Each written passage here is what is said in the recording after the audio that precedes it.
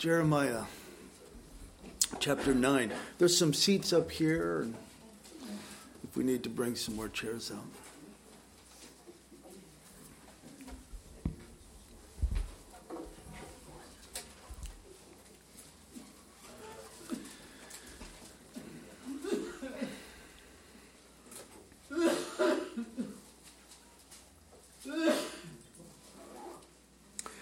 Jeremiah, he's called the weeping prophet.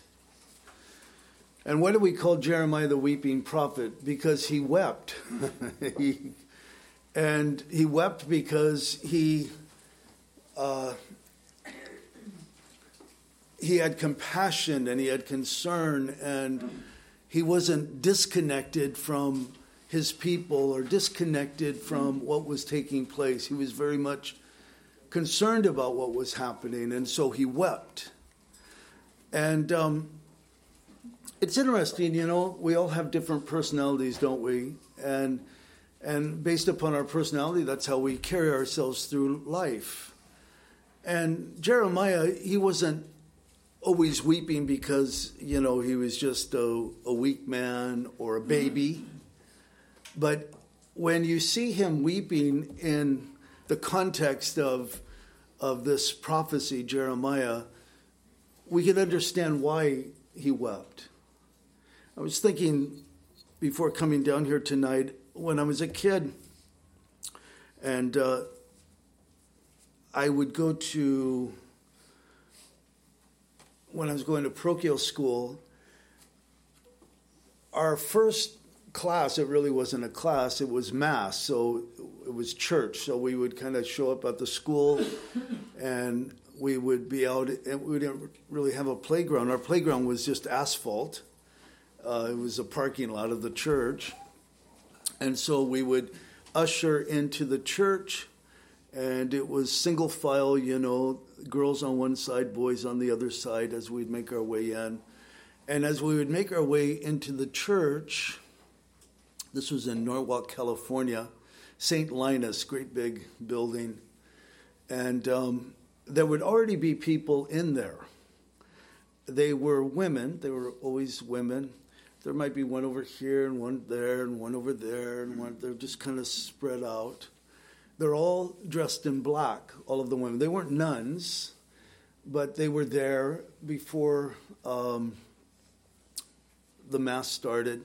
The Catholic churches, I don't know if they do this still. I guess it depends on where they're located. But Catholic churches were always unlocked. I guess they would lock them up at night. But during the day, they were always open. So you could drop in there anytime you wanted and pray or whatever you wanted to do. And so I remember as a young kid, I asked my mother one time, I said, because we'd see them on Sunday mornings as well. If you happen to get there early for Mass, you would see these women, they're just kind of scattered about. And I would say, who are those ladies dressed in black? And my mother said, oh, they're widows. And they come here and they pray, and many of these widows, they devote themselves to prayer. And so I thought of that, a widow. What is a widow? Well, they lost their husband. And so they're in this, among the Catholics, they were in this perpetual, widow mode. I think of what we know in the scriptures today. We mourn when someone dies, when a believer dies, but we don't mourn as those who have no hope.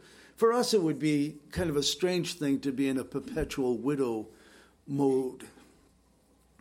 When I went to Bulgaria after communism fell, the church I was ministering in, it was made up of mostly women. There were probably 150 people there. The majority of them, if not all but two, were women. You think of that, women and children. The only males in the church was the pastor and his deacon. And I would meet these women, and they would be dressed in black, and they would come up and they would welcome us. They would bring food or something. Some would bring articles of clothing, and ask us to pray over the clothing. They had maybe a sick child or grandchild at home, and so this was tradition. And they were dressed in black. They were widows. And I remember asking the pastor after one particular woman came up and she had a little jammy and she said, "This is my granddaughter," I think it was, granddaughter. "Could you please pray over this garment?" Paul did that, and the Lord, I'm thinking, I'm not Paul, but, I could pray a prayer of faith. And I asked the pastor afterwards, I said, "She's a widow." And he goes, "Oh, yes." And I said, "How long has she been a widow?" And he said, "Oh, for 10 years. This perpetual state of mourning." I was thinking of that because we saw it last week. We didn't read it because of time's sake, but in chapter 8, starting in verse 18, we see Jeremiah. He says, "I would comfort myself in sorrow. My heart is faint in me. Listen, the voice of the crying of the daughter of my people from a far country." I mean, they've been taken into captivity. It's almost as if Jeremiah is saying, I could hear them weeping. The daughters of my nation, the most frail, the weakest among us, perhaps. Those who would be taken advantage of more than any others. And he says, I could hear them, and I could faint. My heart could faint for concern for them. You look at chapter 9, verse 1. "Oh, that my head were waters and my eyes fountains of tears, that I might weep day and night for the slain of the daughters of my people. Oh, that I had in the wilderness a lodging place for travelers." Now, as you're reading this, you would think so that he could take them there, but he doesn't say that. He says, "That I might leave my people and go from them. For they are all adulterers, an assembly of treacherous men." Jeremiah, it's like he's concerned for his people. He's mourning over his people. He's weeping over his people. But we also see this sense of, but it didn't have to be this way. God's not doing this to you.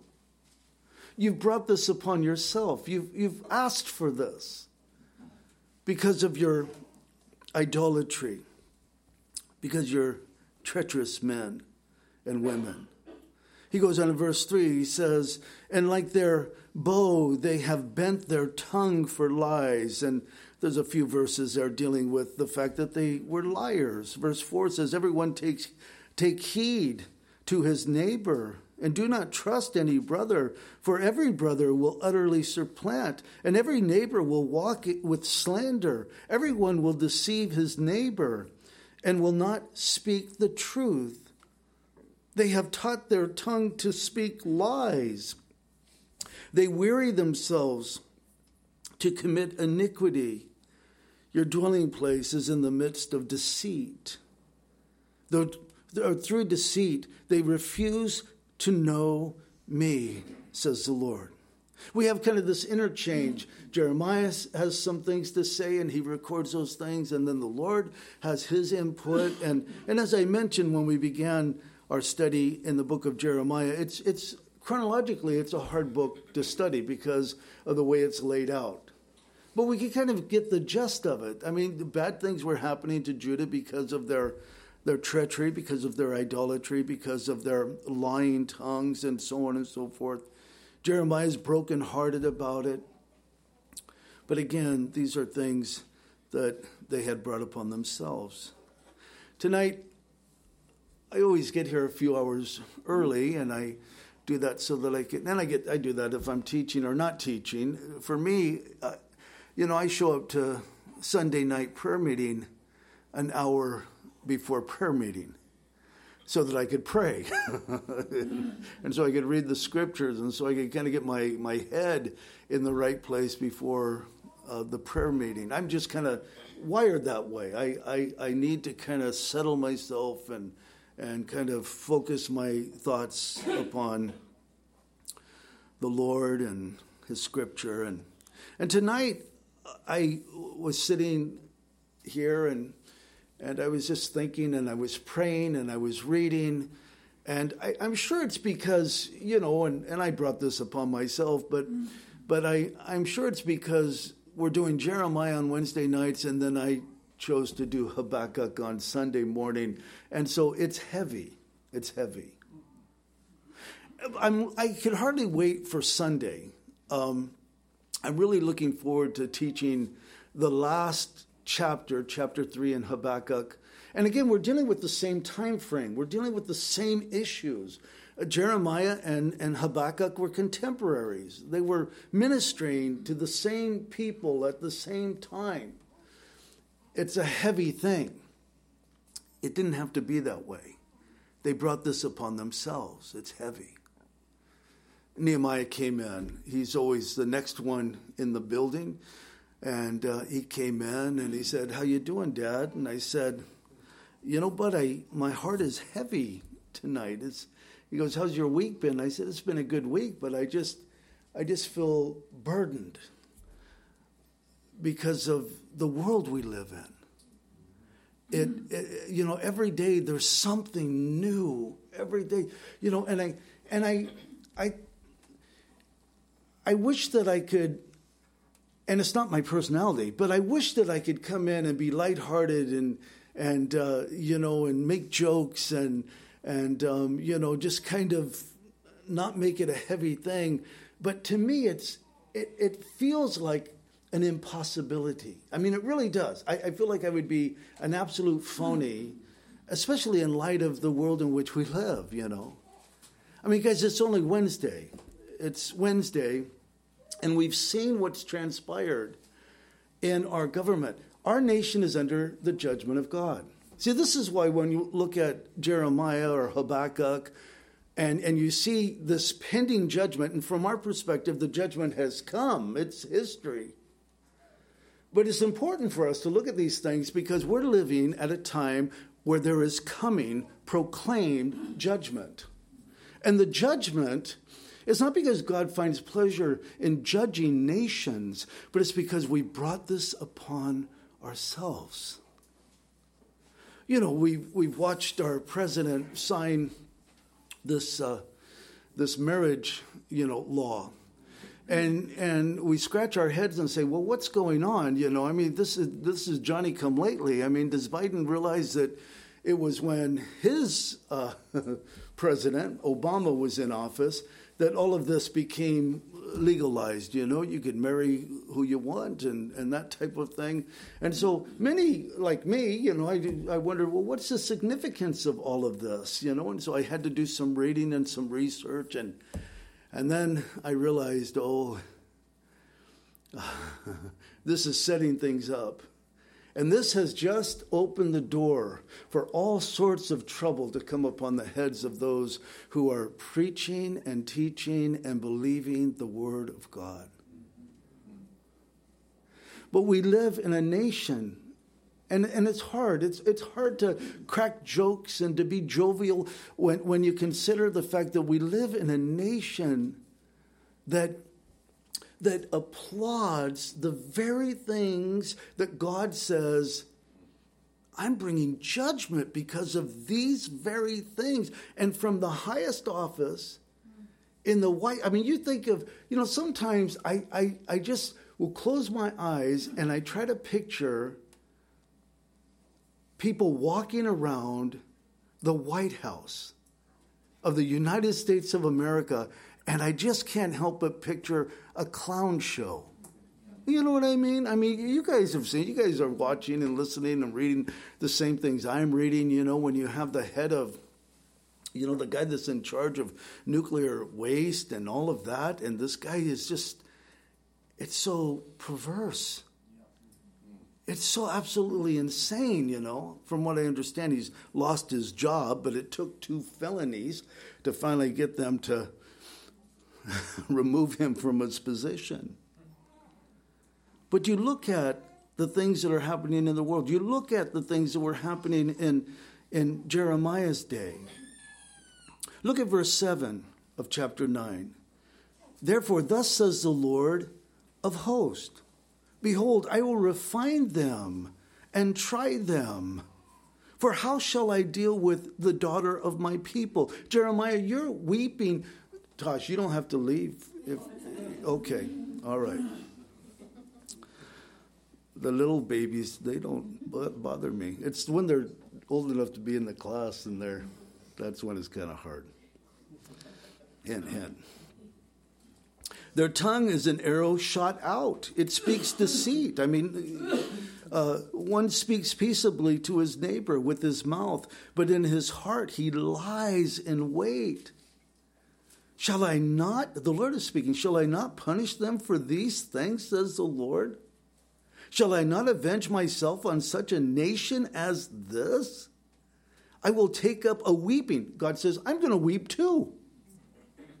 But look what he weeps over. Weeping and wailing for the mountains and for the dwelling places of the wilderness, a lamentation, because they have burned up, or they are burned up, so that no one can pass through, nor can men hear the voice of the cattle. Both the birds of the heavens and the beast have fled. They're gone. They're gone. I will make Jerusalem. Now, this is interesting. Do you know that the Bible, the Old Testament, it was written in Hebrew? You guys know that. But there are a few places where we have the Aramaic, like in Daniel's prophecy. And here in Jeremiah, this verse, verse 11, is the only verse in Jeremiah that's in Aramaic. I don't know why, but it's interesting. Here's the verse. I will make Jerusalem a heap of ruins, a den of jackals. I will make the cities of Judah desolate without an inhabitant. Verse 12. Who is the wise man who may understand this? And who is he whom the mouth of the Lord has spoken, that he may declare it? Why does the land... So what's the Lord concerned about? Well, he's concerned about the people, but he's concerned about the land. The land is so significant, guys. It's so significant. Don't buy into replacement theology. Don't buy into what most churches are buying into today, that there's no significance of the land of Israel. It doesn't matter who occupies the land of Israel. It's not their land. It is their land because God gave them their land. And he says their land... does the land perish and burn up like a wilderness so that no one can pass through? And the Lord said, here's the reason, because they have forsaken my law, which I set before them, and have not obeyed my voice, nor walked according to it. But they have walked according to the dictates of their own hearts, and after Baals, which their fathers taught them. See, this is what's so tragic. It's not like it's one generation that went astray. It's the fathers teaching their children these blasphemous things, which their fathers taught them. Verse 15, therefore, thus says the Lord of hosts, the God of Israel, behold, I will, you'll note the I wills here. It's what the Lord's doing. I will feed them, this people, with wormwood or bitterness, and give them water of gall to drink. I will scatter them among the Gentiles, whom neither they nor their fathers have known. I will send a sword after them until I have consumed them. The judgment. Thus says the Lord of hosts, consider and call for the mourning women. And it goes on, and again, I guess that's why I was thinking of those mourners when I was a kid in the Catholic Church, the widows mourning. You would hear them weeping, before the Mass would start. They would say their rosaries, and they would cry. Verse 18, let them make haste and take up a wailing for us, that our eyes may run with tears and our eyelids gush with water, for... a voice of wailing is heard in Zion. How we are plundered. We are greatly ashamed because we have forsaken the, what? The land. Guys, would you turn with me to Leviticus chapter 18? And I want to warn you that it's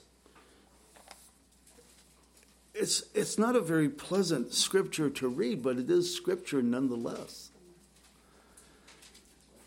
In Leviticus chapter 18,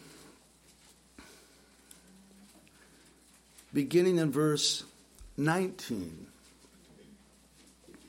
the Lord, of course, giving instruction, he says, also you shall not approach a woman to uncover her nakedness as long as she is in her customary impurity. So this is speaking of a woman who's on her menstrual period, that a man or a husband is not supposed to have sexual relations. Now, this is not, we're not under this. This is under those Jews that were under the law, but this was what was commanded them.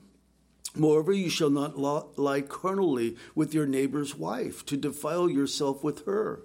And you shall not let any of your descendants pass through the fire of Moloch. Guys, all of these things the children of Judah were doing, they brought this upon themselves. Nor shall you profane the name of your God. I am the Lord. You shall not lie with a male as with a woman. It is an abomination. Guys, this is Bible. I'm not interpreting anything. You're not interpreting anything. You plainly read it and you know what it's speaking of. And this is going to become against the law to even mention things like this. Nor shall you mate with any animal. You go, that's disgusting. To defile yourself with it, nor shall any woman stand before an animal to mate with it. It is perversion. Look at verse 24. Do not defile yourself with any of these things, for by all of these the nations are defiled, which I am casting out before you. Look at this. Look at verse 25. For the land is defiled. Guys, this is as they're coming into the promised land, and the Lord's saying to the children of Israel, I'm driving them out. See, guys, we need to be biblical in our thinking, because so many people, God, that wasn't fair that he drove out all those ites from the land. And the Lord is telling us why he drove out the ites from the land, the Canaanites, all of the people of the land, because they were doing all of these things. For the land is defiled, therefore I visit the punishment of its iniquity upon it, upon the land. And the land vomits out its inhabitants. You shall therefore keep my statutes and my judgments, and shall not commit any of these abominations, either any of your own nation or any strangers who dwell among you. For all these abominations the men of the land have done, who were before you, and thus the land is defiled.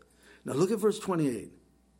Lest the land vomit you out also when you defile it, as it vomited out the nations that were before you. For whoever commits any of these abominations, the person who commits them shall be cut off or killed, under the law, from among their people. The point is that the Lord warned their forefathers when they first entered the land. You could turn back to Jeremiah if you'd like. Don't do these things. Don't do that. The land is defiled. I'm going to drive you out of the land. The Lord is concerned about the land.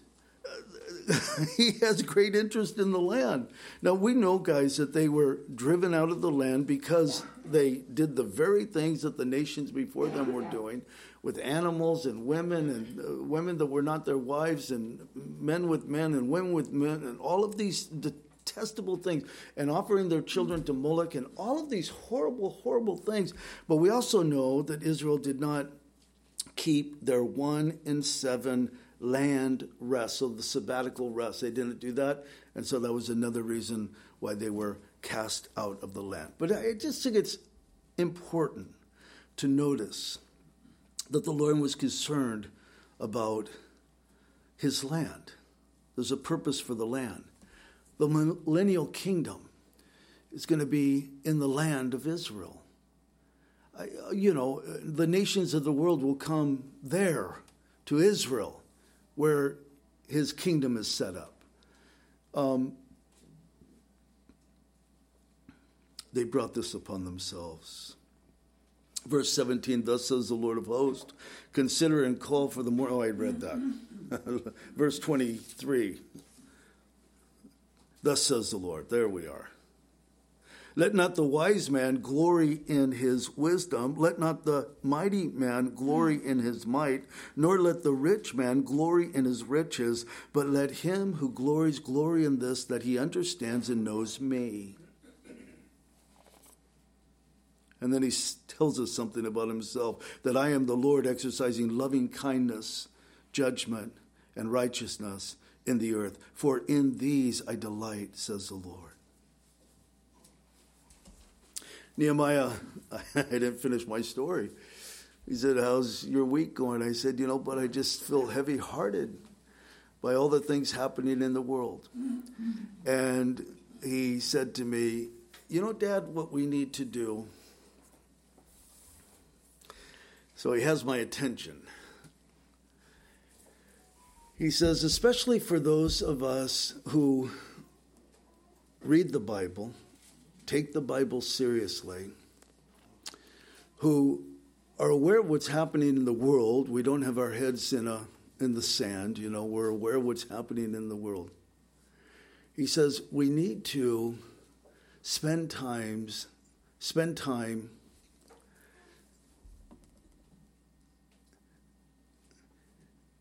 thinking on the goodness of God.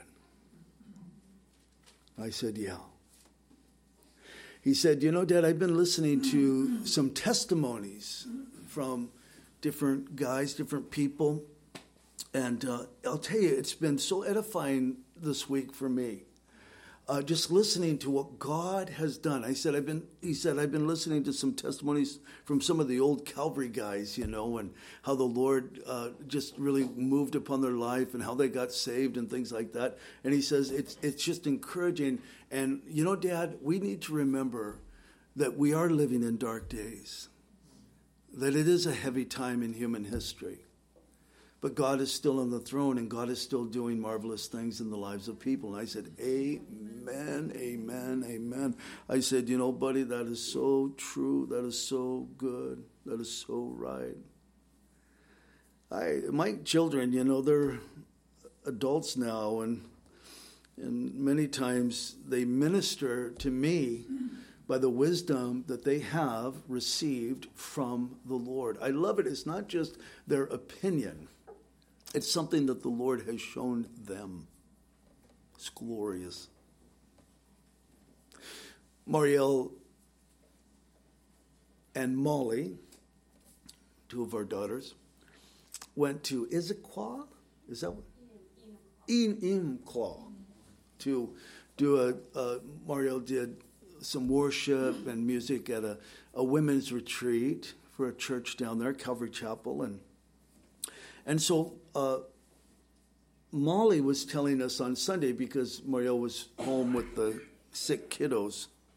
So I was asking her, I said, how was the retreat? And she goes, oh, it's very good. And the lady who was sharing, it was just really a powerful testimony of the goodness of God. And so she's starting to tell the testimony. And I said, I know her. And she said, well, I didn't even tell you the name yet. And I said, well, I just recognized the story. I said, the Cowans. And she goes, yes, that was her name, Laura Cowan. And I said, I know John. I used to do ministry with John down at Sacramento. He pastored in Calvary Chapel, Sacramento for years and years and years. We were up in the mountains there in the foothills in Grass Valley, and I've known John for a long, long time. So anyway, Molly was saying, just sharing the testimony. I'm not going to go into all the details. I don't remember all the details, but it was it was a time. They have 8 children. It was a time that they went away, just the 2 of them. They were camping. Were they going on a mission thing or something like that? But anyway, it was just the 2 of them. They were tired, so they pulled into a rest stop, and John wakes up. It's still, the sun hasn't risen yet. But he said, I'm awake, so let's get on the road so we could get to our destination. And he said, I'm going to run to the bathroom here. And his wife said, oh, don't do that. Just use the trailer bathroom, the trailer, And he said, no, I don't want it in the trailer. I'm just going to run in here. And it was one of those times where the Lord just put it upon her heart. He should not be going to the bathroom. He went to the bathroom, and she hears immediately 2 gunshots. Bam, bam. And she says, oh, Lord, please don't let that be John. And what had happened was there was a man, a hit was taken out on this guy from I think it was kind of like a mafia type of gang, and they killed this or shot this guy, and then John was standing right there, and John said that the guy cocked his gun and held the gun, and then kind of had this terrified look on his face when he looked at John, and then ended up running away. And so she sees the man run, get into a car, drive away, so she figures it's safe to go and check on her husband. She goes into the bathroom, and John's there holding this man who's been shot twice. And John said to her, talk to him about Jesus. I'm going to take his car, because it was a little car. They had the trailer and the truck. And he said, I'm going to take his car and drive to this is pre-cell phones, for those of you that don't. But so I'm going to drive to the ranger station and get some help. So he said to his wife, talk to him about Jesus. And she's talking to him about Jesus. And he had, it sounded like he rolled right over on his knees, as he's dying, and asked the Lord, because he knew. He had heard the gospel, grew up hearing the gospel, Christian home, but not walking with the Lord at all. Anyway, what a trial. What a major thing. It didn't end with that. Because it was a hit on this man, and John saw the man who did it, the whole family had to go into police protection for a long period of time. And just how it just radically changed their life, And he's pastoring a church, and you have all these children, and they would get phone calls that would describe one of their children or 2 of their children. And I saw your child walk home. So they lived under this threat of any day, any day, any day. And so Laura's testimony, from what I gather, was how the Lord brought her through that, brought them through that, but it was this desire to grow deeper with the Lord, and then something like this happens, and how she felt so many times that she wasn't going to survive another day, that she was literally dying. She wasn't eating, she was the stress of everything, but how the Lord just brought her through all of that. That's a testimony of God's goodness. Look what God can do. Guys, there are so many testimonies. Even in this room, you could look around, and God has been faithful. God has moved in so many ways. On one hand, there's that part of our testimony, if we're honest, that we say, I brought this upon myself. I made these poor decisions, these poor choices, and this is where I found myself. And for some, it's worse than others. But I think all of us, before coming to faith in Christ, unless you were one of those, and there are a few of those that just kind of grow up in a Christian home, and they can't really pinpoint when they came to faith in Christ. They just kind of always believed, and then their faith was matured as they grew older.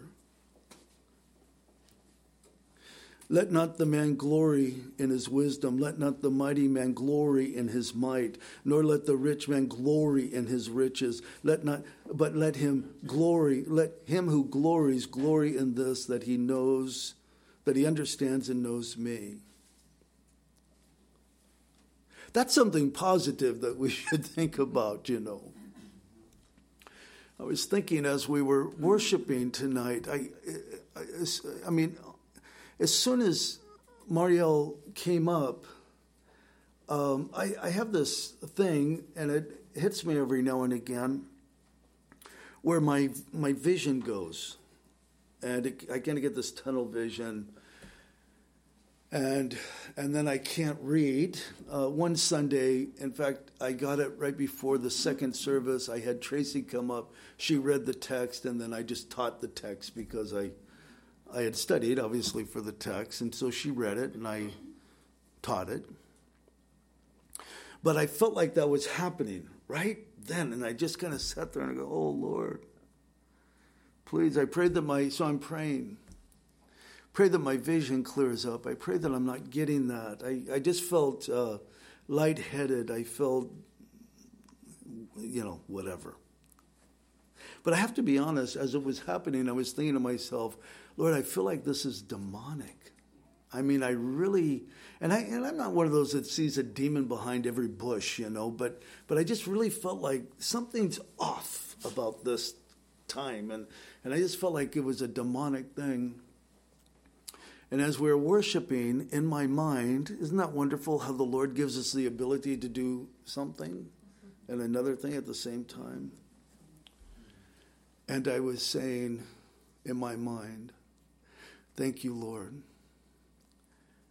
Thank you, Lord, for my life. Thank you, Lord, for my wife, Tracy. Thank you, Lord, for my children. Thank you, Lord, that my children know you. Thank you, Lord, for my grandchildren.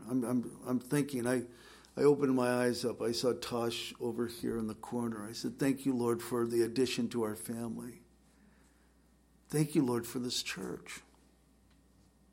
Thank you, Lord, that you've sustained this church for 3 decades plus.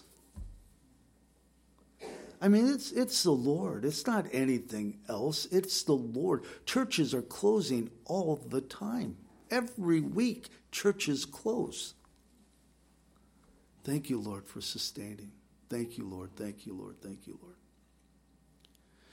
Lord. Guys, we have to realize that the days are dark and they're getting darker. I cannot tolerate the kind of mentality that, I just don't want to think about it, because that's so phony and so dangerous. I mean, it's not real. It's like you're in some fantasy world that I don't understand. I've never lived in a world like that,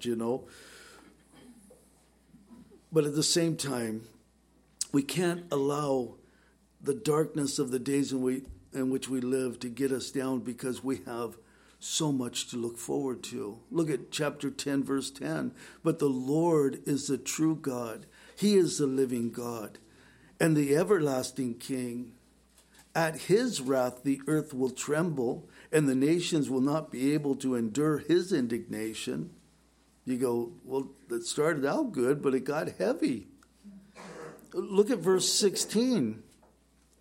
The portion of Jacob, or Israel, is not like them, speaking, let's go back up to verse 14. Everyone is dull-hearted without knowledge. Every metalsmith is put to shame by an image, for his molten image is falsehood, and there is no breath in them. They are futile, a work of errors.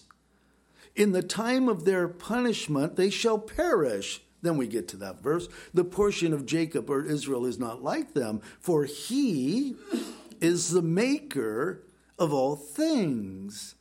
And Israel is the tribe of his inheritance. The Lord of hosts is his name.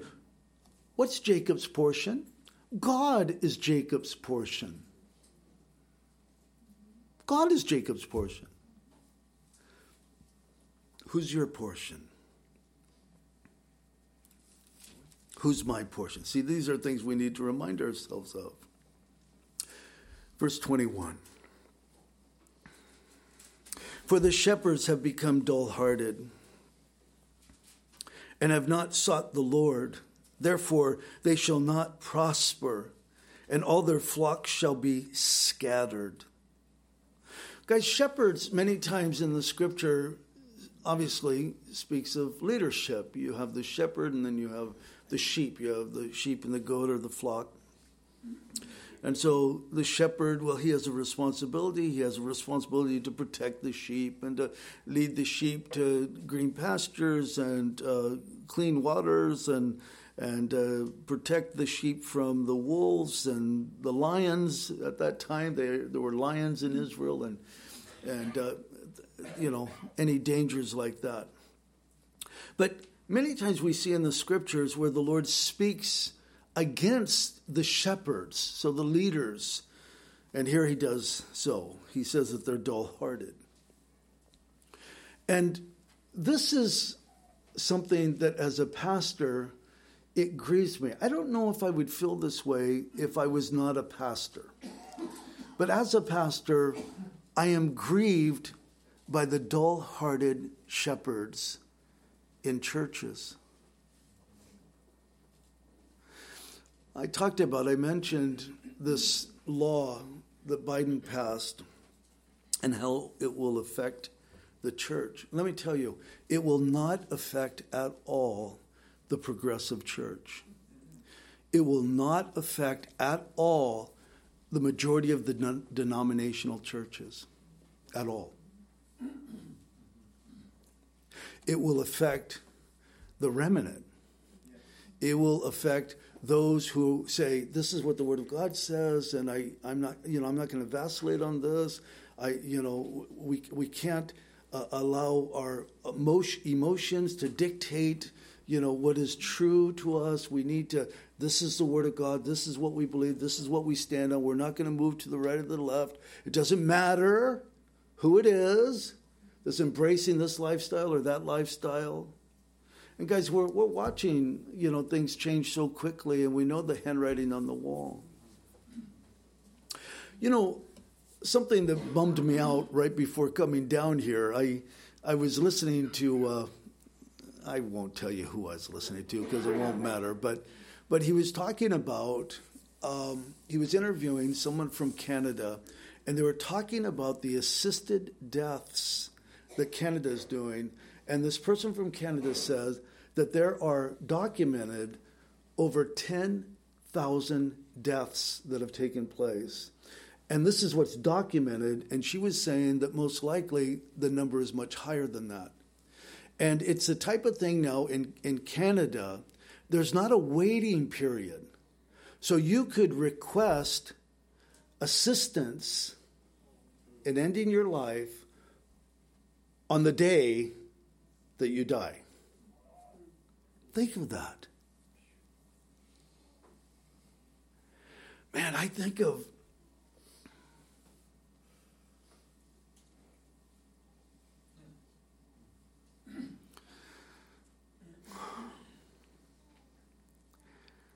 my own children. That at times when life just got so hard and so difficult, and how they would, as maybe teenagers or young adults, and they would say to their mom and I just want to die. I don't want to live anymore. And I just think, thank you, Lord, that we didn't have what they have in Canada today. The commercial, you guys have probably seen it from Canada. The woman, she's got a bald head, no doubt from medication, I would think. I just heard today that the family of that woman said that she wanted to live. But because she could not get the care she needed to relieve her of her constant pain, the only other option was death. And so now Canada is, they're showing this commercial, and they got the music playing and everything else, almost as if this is a beautiful thing that a person has decided that they're done with life. Guys, when you think about this, what does it do? Let me tell you what it does. First and foremost, it takes God completely out of the equation. Completely. I mean, it's almost like a slap in the face of God. It's like you do not exist, God. We make our own choices. We'll make our own decisions. When I'm ready to go, when I'm done, I'm done. Have you ever been depressed? I am so thankful. I am. I have been delivered from depression. And it wasn't when I became a Christian. I dealt with serious depression.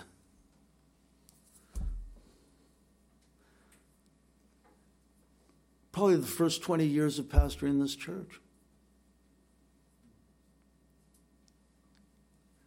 And there were times, and I was thinking about it tonight, as I was sitting up there praying in the sanctuary, thanking the Lord, for His grace. And I was thinking of a time, and I won't give you the details, but I was so distraught. I mean, it seems ridiculous now, and I might be throwing pearls before some swine. I hope not. But I was despairing of life so much.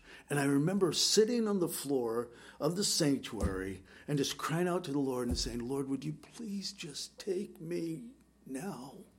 I don't want to live any longer. Now, I would never think of, taking my own life. I have enough sense that, that's self-murder, that, you don't do that, But to despair of life. And I think there's a lot of people that have gone through difficult times. Maybe your marriage ends. Maybe maybe you lose your job. You'll get over it. Well, yeah, but you know what? If everything, the domino effect happens, and you're just thinking, man, why am I even alive?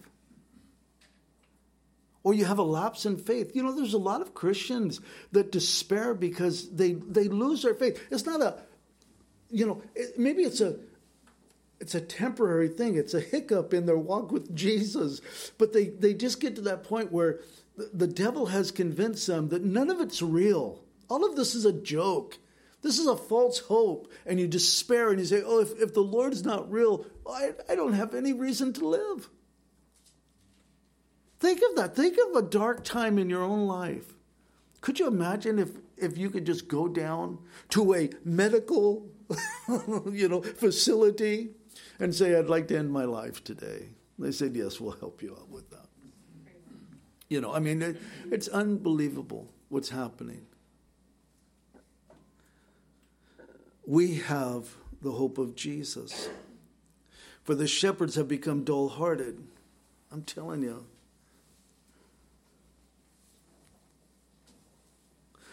I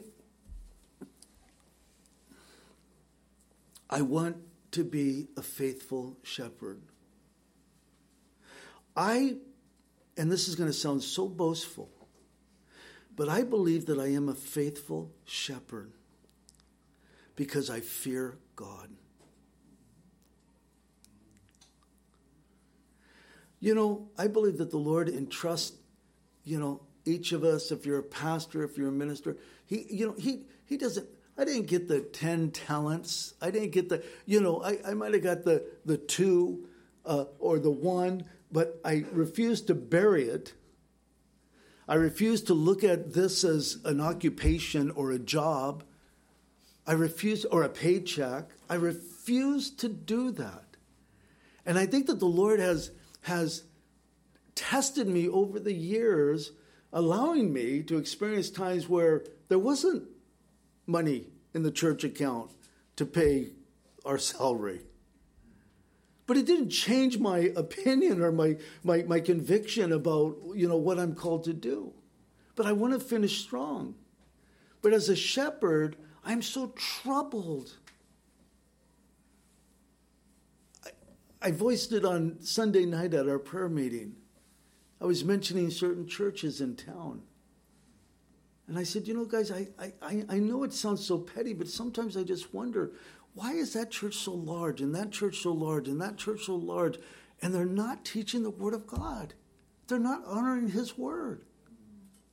And I wrestle with that. But you know why?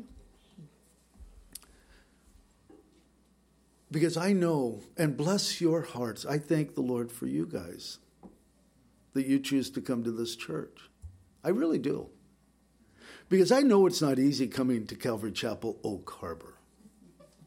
Honestly, I know that. I don't have any grand illusions that, we're doing everything right, and that's why people want to come to church here. I think the reason people stay at this church, because a lot of people come and a lot of people go, and we've watched a lot of people come and a lot of people go over the 35 years that we've been in existence.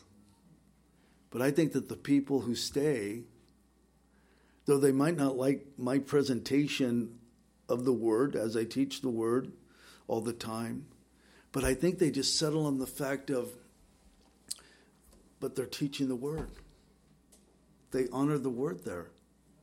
They don't have the programs. They have this old building. I was thanking the Lord for this old building. I never thought, I know pastors that have pastored the churches where they are for years and years, decades and decades, never were able to buy a church because of where the church was located. Always rented, always leased facilities. I'm so thankful that the Lord gave us this little church. Sometimes I walk into the men's bathroom. It always reminds me of like a lockdown. You know what I mean? Like, you're in the hole for 10 days, and it's cold. There's no heat. There's no ventilation. It's just a cinder block room. And sometimes I'll go in there and I'll just laugh and say, man, this building is so cheesy. Thank you, Lord, for this building. I'm so thankful for it. Because again, if you're looking for anything else, you're not going to last here. But I would hope that if this building was to burn down tonight, that we'd be gathering someplace else, not caring about where we're meeting, but caring that we meet because it's the Word of God. We honor the Word of God. Would you be praying for the shepherds? Would you pray for Nate and I, as we teach the Word of God, that there would be this seriousness, that we would never see this as a burden? I don't. I've been doing this for a long, long time, and I still want to pinch myself, and I still will say to the Lord, Lord, I can't believe you let me do this. I really, it's not like this burden, this task. I've been ministering for so long. Some pastors are like that. It's like, gosh, you should have left the ministry a long time ago. If it's that way, but to me, it's like this privilege. And I would hope that all of us would feel that way, regardless of what we're doing for the Lord, that it would be a privilege rather than, the burden that I've carried. This is the cross that I've had to carry. A big deal, Would you pray for the shepherds? Would you pray for churches? I said on Sunday night, these churches that have so many people, and I prayed, Lord, I pray that you would move upon the hearts of the pastors, that they would be convicted, and that they would teach your word. That's what I pray. I've never prayed, and you could ask anyone, any of the leadership here. We've never asked anyone to come to Calvary Chapel, ever. People come and say, yeah, I'm in between churches. Oh, yeah, well, praise the Lord. The Lord will show you where you need to go. We never say, this is a great place. I mean, you'll love this place. You should stay here. We don't do that. We're not. We don't sell. We don't try to sell anything. We just say, this is what we are. This is who we are. This is what we do. If people like it, they'll stay. If they don't like it, they're going to go. They're going to go someplace else. But I'll tell you, I would hope that the Lord would move upon the hearts of people, because there are churches that have a lot of people, and a lot of people are going to hell because they're not born again. And really, guys, this is where there needs to be this seriousness to where we look at, not just Calvary Chapel, but other churches are looking at what the prophet Jeremiah wrote and what he had to say, and the difficulties and the heaviness, also seeing the joy, the nuggets of that are throughout the scriptures here, of the Lord. The Lord is our portion, and things like that. Anyway, I got to end. So verse 23, O Lord, I know the way of man is not in himself. It is not in man who walks to direct his own steps. See, this assisted suicide, who do you think you are? O Lord, correct me. Isn't that what Habakkuk anticipated? But with justice, not in your anger, lest you bring me to nothing. I love this. I love this because there's such humility there. Lord, Lord, don't give me what I deserve. Deal with me according to your mercy. Guys, we got to get over ourselves, don't we? We got to, I'm a good person. No, you're not. No one's righteous. No, not one. That's what the Bible says. There's no one good. No one even good, Lord? No, not by my standard. Not one are good. And you go, okay. So we're all on the same even plane. Yuck. But by God's grace, we're saved and we're His and we're redeemed and we're sanctified and we're cleansed and we're washed and we become lights and we become salt and we become His vessels and He is our portion and we get to talk to people about Him and give people hope. Pour out your fury on the Gentiles who do not know you and on the families who do not call on your name. For they have eaten up Jacob or Israel, devour him and consume him, made his dwelling place desolate. I like that. You know why I like it? Because Jeremiah and Habakkuk, they were men. They were people like us. And they prayed the way we would pray. Lord, not us. Not us, Lord. Get them, Lord. Get them. But not us. And Lord, we do pray, thanking you, Lord, for your many blessings that have been bestowed upon us. Thank you for our salvation. Thank you for giving us a measure of faith to even believe. Thank you, Lord, for the many people that shared the gospel with us. I think of all the people that would pick me up hitchhiking and they would share the gospel with me. Or in the water, surfing, they would share the gospel with me. Or Alpha Beta, they'd share the gospel with me. Thank you for each and every one of them, Lord Jesus. Thank you for my wife who lived the gospel and shared the gospel by her actions that first year of marriage, Lord. Thank you for our salvation. Thank you, Lord, that though the days are dark, we're waiting for the dawning of the morning star, a new day. And Lord, that new day could come any day. We pray, Father, that you would help us to proclaim your word with joy in our heart, but also with warning. Jude tells us to snatch some from the fire. Despising the stench of the smoke. Sometimes that's how we have to deal with things. And sometimes there has to be that fear that we lay on people. It's not fake, it's real. It's a reality.